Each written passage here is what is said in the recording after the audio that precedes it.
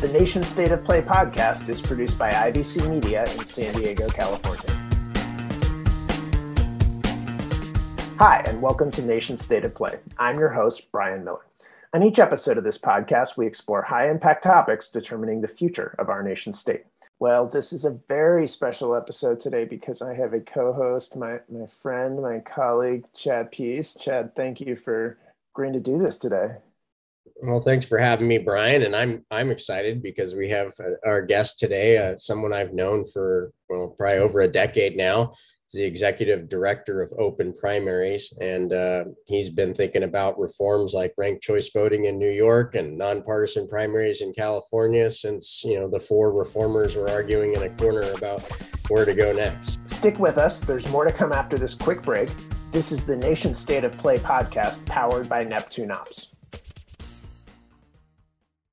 The COVID pandemic has hit America hard. Nationwide, Black individuals have seen 2.6 times greater infection rate than their white counterparts. The news is especially frightening for African Americans who are at a greater risk of severe complications from COVID-19 due to underlying conditions such as heart disease, diabetes, and obesity. I'm Dr. Shirley Weber, the Assemblywoman from the 79th, and I'm encouraging everyone in our communities to do their part. Visit blackcovidfactsSD.org.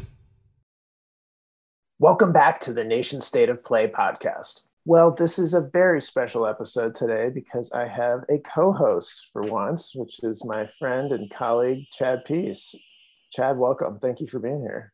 Thanks for having me, Brian. So, Chad, I want to let you introduce our guest, tee up a topic that is very relevant in the news these days about ranked choice voting and just reform in general of our election process, something that you and I have had the chance to work together on recently and on an ongoing basis. But Chad, for the listeners, he's one of the nation's foremost experts in the election reform movement and all of these topics relating to the rights of independents to vote and what we can do to generally improve our election system. So that's why I wanted to ask somebody much smarter than me to co-host today. And Chad, with that, I'll turn it over to you. Well, at first, smart's a relative term. I'll let you take that wherever you want to. Our guest, John Updike, I've known John for, I think, probably over a decade now. John's been involved in the reform space, I think, since it was four people arguing in a room about how to improve our election system. I think today, especially with the New York, and that's the focus of discussion today, New York having moved to ranked choice voting in their primary elections, we thought it'd be a good topic since, everyday folks are actually talking about election reform now. California, for context, went through a long series of trying to open up its primaries, getting beaten back by the Supreme Court. Most people are familiar now, especially if you're pay attention to California politics, that we have nonpartisan primaries. So part of it, why we wanted to have John on the show, is to say, what's going on in New York, put it into context within, a larger kind of movement for election reform and the rights of voters, and see what might be next across the country and here in California. All right, John. So as a New Yorker and somebody involved in election reform for quite a long time, give us your take. What's going on and what happened in New York? Oh, God, New York politics is just such a cesspool of corruption and deviancy. You really want me to go in and describe that for you? Yes, I guess you're some kind of glutton for punishment and pain. But our listeners love cesspools and deviancy, so please continue. Yeah, so I want to know, how do you get a real election reform passed with 72% of the vote in a cesspool of corruption? Well, all right. I'm gonna set some context, and most people would disagree with me on this. So I don't want you to think of me as this is my opinion. But there's been this tension in New York politics for the last 20, 30 years. Because New York City is a Democratic town. It's a machine town. It's a Tammany town. It's been run by the Democratic Party since there was a Democratic Party. And roughly since the the 80s, there's been this kind of bubbling up, recognition that the Democratic Party has produced kind of chronic poverty, chronic underservice, chronic poor education system, it's a big city with big city problems, and we have a political machine that's just been very unresponsive and unproductive. And that produced Giuliani, that produced Mike Bloomberg, who ran as an independent and got elected. And connected to that, there are now over 1 million independent voters in New York City. People that say, I'm not a Democrat, I'm not a Republican, I don't want to be in a third party, I'm an independent.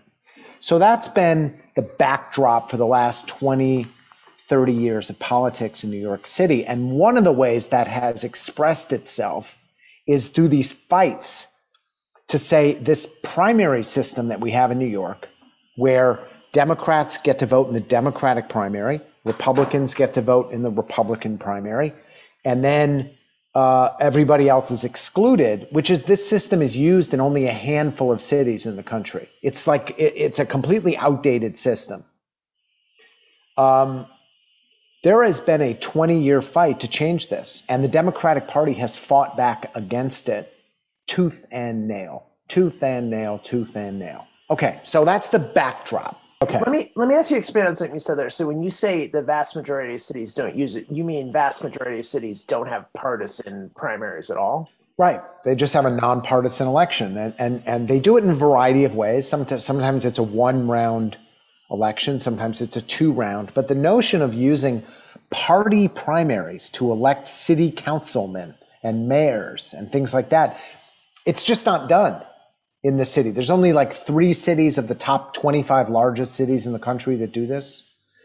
The nonpartisan system is much more the norm through red states, blue states, purple states, the country.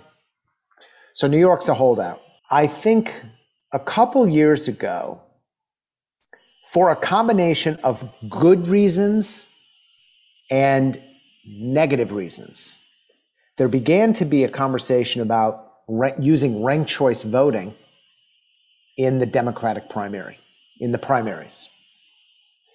And let me tell you the good reasons. The good reasons are we have these primaries in New York where 12 people run. The leader gets 29% of the vote. And then there is a runoff that 4 people vote in to determine who the nominee is. So it's a terrible system in which candidates, Bill de Blasio, our mayor for 8 years, got less than 5% of the citizens of New York to vote for him. It's a system designed to, produce, elected officials with no public mandate. And one of the features of that is these primary runoffs that are, very low turnout. So people were saying if we do ranked choice voting, it's going to change that. And that's the positive reason to use ranked choice voting. And I commend the activists that pushed that and made that happen. But there's a dark side to this. And this is something we in the reform movement are less than honest about. We're less than upfront with each other about it, which is ways in which politicians are extremely savvy, and they sometimes pit reforms against each other. And what they were looking at was a situation in which there's 1 million independent voters that are shut out. There is a drumbeat for change. There's the Bernie Sanders and AOC phenomenon, which are kind of like getting all these young people active in politics in New York, not as Democrats, but as independents. And they're saying something's got to change in this system. This system is 150 years old. So why don't we embrace the ranked choice voting issue, and then, again, which is being promoted by reformers for very positive, important reasons, but the establishment embraced it for their own set of reasons, which is so they could say, hey, we're reformers. We're changing the system without changing the fact that 1 million New Yorkers don't get to vote. So now we have ranked choice voting in New York City, but it's not used as ranked choice voting is used in every other city in the country. It's used in a party primary system where you still exclude millions of people from participating. So it's complicated, it's messy, and then the Board of Elections screwed up implementing it. But, that was just in a trial run. What the reports are is that it went pretty smoothly. There was higher participation. We have a winner, Eric Adams, who I happen to know and like. We have more minority representation. It's been positive. I think ranked choice voting is a step forward in New York City.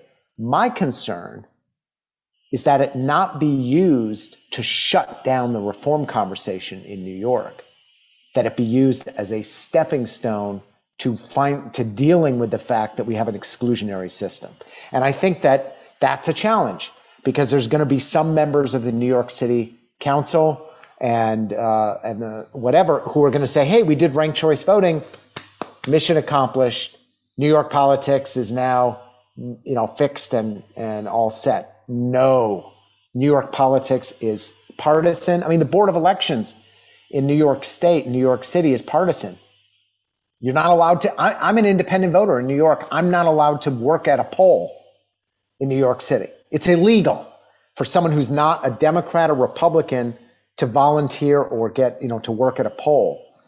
The elections are administered by partisans. The campaign finance board is partisan. Everything is controlled by the Democratic Party. And ranked choice voting, while a positive step forward, is not a, hey, we fixed everything and the common cold. And it's a component of a much bigger problem. You just got done doing some work in Florida, which was almost successful. I think there you're probably challenging a different side of the aisle for the most part. Can you put into context what's going on in Florida? And I spent 5 years doing work in Florida. Florida's, get this, okay, so back in 1997, the voters passed a referendum with 62% of the vote that says in certain situations, because they have a party primary system for state and federal elections. They use the nonpartisan system for all their municipal elections in the whole state. But Congress, state legislature, they have a Democratic primary, Republican primary, and it's closed to independents. And 30% of the state is independents. Okay. But they passed a referendum in 1997, 97, that said in races in which there are only candidates from one party. So picture a very red area of the state. You get 3 people running for state assembly. They're all Republicans. So there's a Republican primary, but there's no Democrats running. In scenarios like that, the Republicans would be forced to allow the Democrats and the independents to vote in that primary, because that primary is essentially the general election. Does that make sense? So they passed this rule saying, let's make this happen. The Democratic and Republican parties, within 1 year of this new law taking effect, because 40% of elections in Florida have candidates from only one party. This is not just some rare occurrence. It's almost the norm. They've carved up the state into Democratic and Republican districts. They created something called the phony write-in to go back to closed primaries. So they would have a candidate write in their name in the primary, thus triggering, oh, I'm running as a Democrat, even though they're not really running a campaign. We trigger going back to closed primaries. The media was all over this. Voters hated it. It was such a cynical manipulation of the system. So since 1998, there has been a drumbeat in Florida. We have to just open up the primaries. Forget this loophole situation. We just need nonpartisan primaries. We finally got it on the ballot in 2020, partnered with a successful business leader named Mike Fernandez, who put up close to $10 million of his own dollars in Florida, built a vibrant grassroots network throughout the whole state. And the day we got it on the ballot, we were certified by the Secretary of State. We were sued by the Democratic Party of Florida and the Republican Party of Florida on the same day. And it was the day after we were certified for the ballot. And they said, this is illegal. You're denying our rights as a party to nominate our own candidates. And we said, you have the right to nominate your own candidates. That shouldn't be a public function. Why should the taxpayers be funding that? You're a private organization. And we won those lawsuits. We were on the ballot and we won. We got over 50% of the vote in every county in Florida except for 3. We ended up getting 57% of the vote statewide. We won, interestingly, some of our highest vote totals, over 60%, came in some of the deepest blue counties around Miami-Dade and some of the deepest Trump counties, red counties up in the Panhandle. But in Florida, in order to win a referendum, you have to get 60% of the vote, not 50% of the vote. So if we had run this campaign in any other state in the country, it would have been a huge success. But we had the dubious distinction of getting 57% of the vote and losing. So Florida continues to have a closed primary system, but it was a wonderful campaign. We mobilized thousands of volunteers. We got great media coverage, but we just couldn't get over the 60% hurdle. But I think if we get it back on the ballot, we'll do that. So, John, that's great context. I'm curious as to how you would respond to Californians, and I'm a Californian. This topic comes up all the time, which is we do have open primaries here. We do have this nonpartisan top 2 primary. What do you think it has accomplished in California? How would you answer that question? Well, again, I'm somewhat of a contrarian in that I don't think reforms accomplish anything. I think that's a mistake of how to see it. I think what reforms do is they better position the citizenry to make some new conversations happen and to do politics in some new ways. I think that sometimes when we think, oh, we're going to pass this reform and then that takes care of it, I wish the world worked like that, but it really doesn't. Because frankly, political forces can adapt to any new system they want. So put that in context.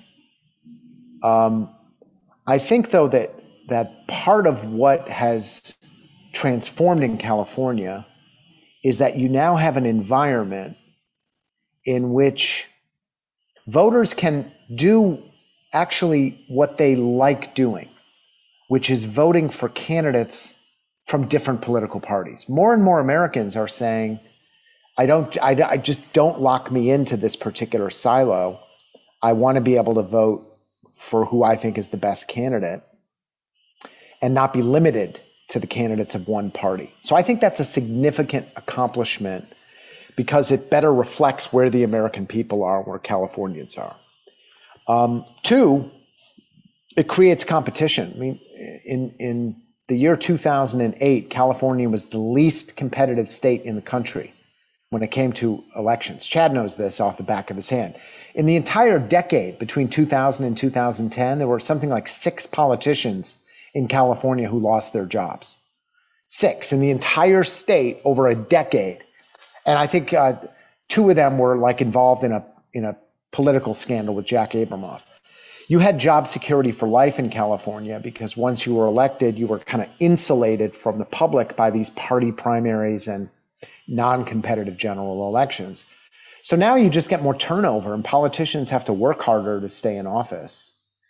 And then the third thing, from everything I've read and all the people I've talked to, there's just a night and day change in California with regards to Democrats and Republicans being able to work together in a more collegial, productive way in the legislature. I mean, would you agree with this, Chad? That, I mean, 15 years ago, there were these news reports of Democrats and Republicans that wanted to work together, having to meet in secret because it was considered taboo in Sacramento. Now, I don't know. Everything I'm reading from California Forward and other groups is that there's there's these environments in which environmentalists and business and ranchers and, you know, the Central Valley and the coast, they can come and fight and argue and debate policy in a way that's productive, but no reform. I mean, you guys have huge problems in California with housing, with fires, with your education system. These are real things. I think that the top two system has contributed in a small but meaningful way to having a fighting chance to do something meaningful about those issues. Yeah. Well, I'm not in Sacramento, so I don't see the day-to-day. Brian might know the inside baseball stuff. What I do see, and interested in Brian and John's take, though, from a consultant's perspective, you're running an election. I think there is a much greater opportunity to appeal to different segments of the electorate that, you know, under a partisan system, you know, there's only one incentive: find out who's in your party and talk to a group in that party. That the landscape changes. Now you can talk to 100% of the voters and convince them to come support you from day one. But I'd like to think that we probably would be a lot more partisan. I think for sure be more partisan had we kept closed primaries. Obviously, it wasn't a silver bullet. There's still the partisan forces. There's still the consultants that run partisan focused campaigns. So I don't know, maybe Brian, you probably have a better insight being up there near Sacramento. Well, Chad, I think you're making a really good point about the consultants. Let's pick that scab for a minute, which is it creates an opening for reaching in campaigns to people of different parties and people who are in no party. That doesn't mean that the campaigns are taking that opening. Right.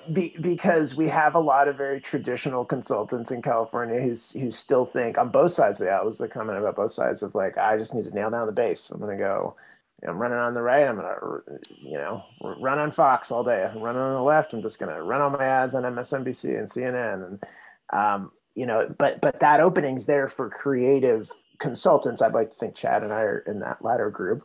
And I think you can make real progress when you approach it that way. Now, as to the question about Sacramento, I don't think there's a lot of antagonism between Democrats and Republicans, John, but for a different reason, which is just Republicans are just not relevant in Sacramento. There's no reason to have anger.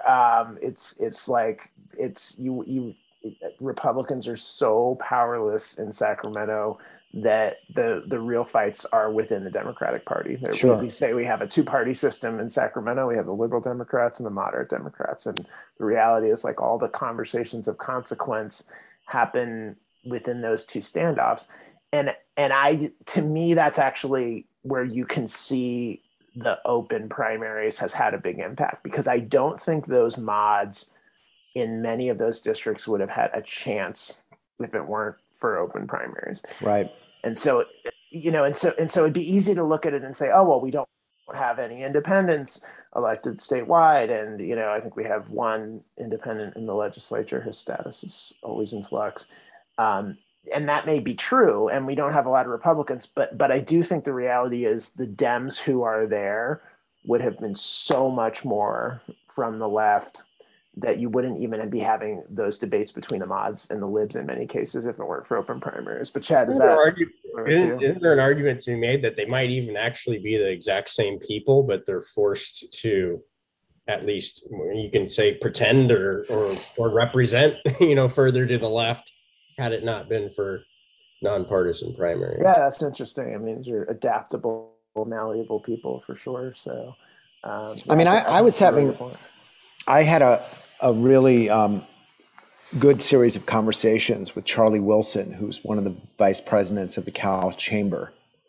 And he actually made a presentation to a group of people I brought together in Miami for the Florida campaign. And one of the things that he said is that the Chamber of Commerce can pick up the phone and they can get any Democratic legislator on the phone. They will take their call, they will hear them out, they will relate to them seriously. And the reason they do that is that, with a handful of exceptions, those Democrats realize that there are thousands of businesses in their district, and they might be progressive and woke and committed to, a Green New Deal agenda and be far left, however you want to categorize them. But one of the incentives in the open nonpartisan primary system is that it doesn't benefit you to isolate yourself from moderate and conservative voices in your district. It's just there's no electoral upside to doing that. I had lunch with Ro Khanna. I mean, the guy is Bernie Sanders' co-chair. He's as left as you will find in national politics. He represents San Jose. He's a Democrat. He's got all these relationships with charter school people, with business people, with conservative religious leaders, with all kinds of people that don't conform to his viewpoint, but he represents them in Congress, and he's found a way to include their voices in his representation in Washington. Most states don't have that. Your point is that is in part, let's just say it explicitly for the listeners, because they can vote in his primary and otherwise would be irrelevant. In fact, not even allowed, presumably, to vote in his primary because they'd be registered Republicans in that case. Yeah. No, and I mean, Eric Swalwell has said that he has zero job security, that if he doesn't represent the people in his district, and Eric is, again, a progressive Democrat. He represents Oakland. This is not a moderate. This is a left Democrat. And he has said to me, he says 50% of the people in my district are either Republicans or independents. 50%. It's not 12%. It's 50% in Oakland. But in the old system, that 50% would not even matter one iota. And Eric says, if I want to stay in office, I need to represent the Democrats in my district, but I need to represent those independents and I need to represent those Republicans. So I'm going to go knock on their doors. I'm going to take their phone calls. I'm going to include them in our conversations. I want to hear from them. That's how I'm going to stay in office. It's not because he's an idealist. The guy wants to be in Congress. And but the same incentives are in New York, where I'm from, where you have a closed party primary system. They want to stay in office. The incentives in New York and Florida and Pennsylvania are don't talk to those people. The way you get elected is by talking to the 5 to 7% of people in your own party that vote in a closed primary. You win the majority of those people, you get the nominee, and then there's an uncontested general election. Boom. They're the same politicians, but they're running in different systems, so they behave in very different ways. Yeah, I mean, it's a really good point. I would argue, as I think about this, you're making a lot of really interesting points that I haven't thought about before. But I think you might even see this more clearly in our statewide offices in California than in the legislative districts, because the legislative districts are going to be subject to gerrymandering, so you're still going to have that influence on kind of the partisan makeup.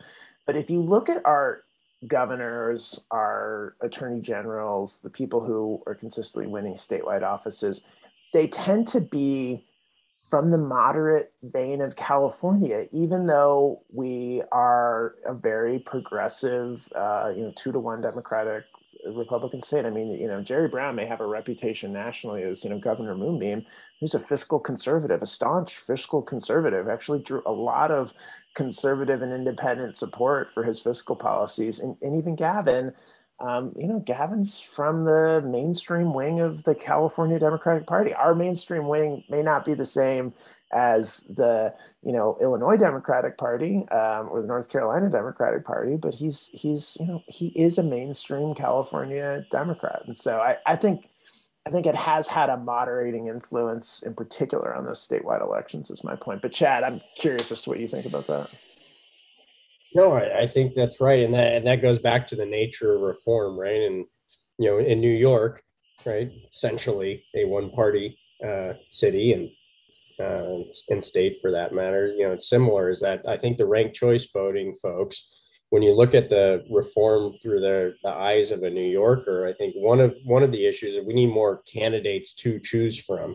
And as John pointed out, the Democratic Party was at least able to contain that expansion of choice within their closed primary.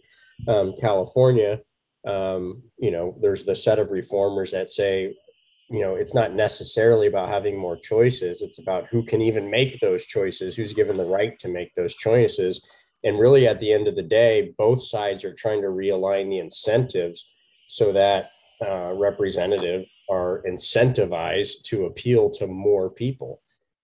So I think in that case, when you ask the question, what has the effect have been in California? I think the incentives have been aligned. More people now matter in terms of getting elected and then being represented in California than under the old closed system. Now, more people will have more choices, which the derivative of that is the candidates that run in a Democratic Party will have to appeal to more people because they need those second and third place votes. So it's marginally better than the system that preceded it. But as people in the wonky reform world like John and I think there's a long way to go. And the only one thing I would add to that is, John's perspective and mine, frankly, a lot of times can get challenged as, oh, you're independent, so you're anti-party. I think it's actually ironic that, if you take it to its logical conclusion, reform is really good for the parties because it broadens the tent that your party can have and represent more people. I think that's a division between, the partisans and those that are coming from a more independent reform perspective that needs to get reconciled. But it's unfortunately, I don't think it has yet.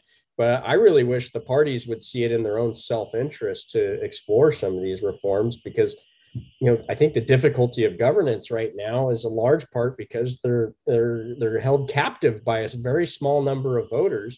And if they weren't, they'd be able to get more stuff done and make different deals. Yeah, Chad, I think it's a really good point. If I could add another self-interest for any politicians that are listening, because we know we have a lot of those and staffers in our audience, is if you are a California politician and you're working your way up the ranks of the legislature and you want to run for statewide office one day, as we know you all do, you should want to be in a position where you can have a broader tent, to Chad's point, because we're as we see when we get to those statewide elections, we do tend to elect more moderate candidates, but yet the vast majority of districts are so extremely gerrymandered onto one side. If you're opening that up, you're going to give yourself a lot more political flexibility to be in a position where you haven't boxed yourself out of future statewide office or future congressional office or even national office. So, we have a long history of California politicians seeking cabinet positions and the vice presidency and the presidency and things that even go beyond our state borders. But the biggest limitation on your ability to do that is if you get so boxed into the corner through a closed primary system that you have no ability to speak to anybody beyond your base. So that's a purely self-interested reason I'm throwing out there to consider. Well, I think connected to that, Brian, and I think you put this very well, is that opening the primary, going to a nonpartisan primary, doesn't guarantee anything. It just simply creates space for something new to emerge. And something I'm hopeful of, and I think is very relevant to where we are right now as a country, is that I'm hoping that there will be leaders, candidates that emerge in the next 2 years, 4 years, 6 years, that recognize that the way in which the national media and the national parties are spending millions and billions of dollars convincing Americans on the left that conservative Americans are the devil, and on the right that liberal Americans are the devil, that tearing of the social fabric, there's not one way to repair that. But I believe something that would contribute to repairing that is if there were candidates that would run for office and explicitly talk about building a coalition of supporters of people that disagree with each other, that don't see things eye to eye, but the process of coming together behind a candidate is going to be part of healing the state and healing the country. I think you would get a tremendously positive response to that. I think there are Americans Katie Fahey in Michigan told me this.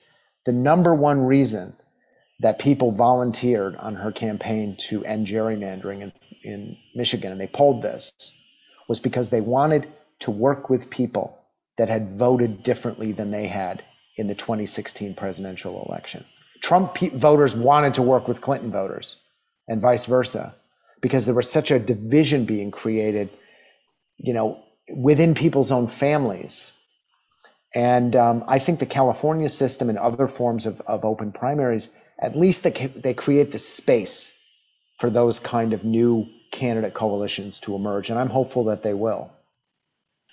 Chad's rolling his eyes at me like, you idealistic optimist. What are you talking about? This ain't ever going to change. I've never been accused of having a lack of idealism. Hey.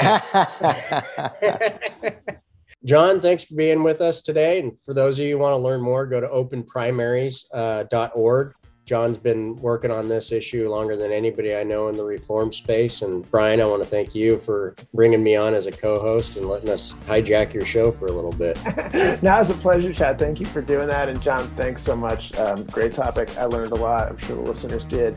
And thanks all the listeners for tuning in, streaming, downloading. Please subscribe to Nation State of Play wherever you get your podcasts, and keep an eye out for new episodes posting every few weeks. The Nation State of Play podcast is produced by IBC Media in San Diego, California. We invite you to share story ideas, comments, and questions. Find us at neptuneops.com or on Twitter at NationStateOfP1. Again, that's at NationStateOfP and then the number 1. Follow us and subscribe to listen to all of our episodes as we continue to explore the inside stories driving California policy.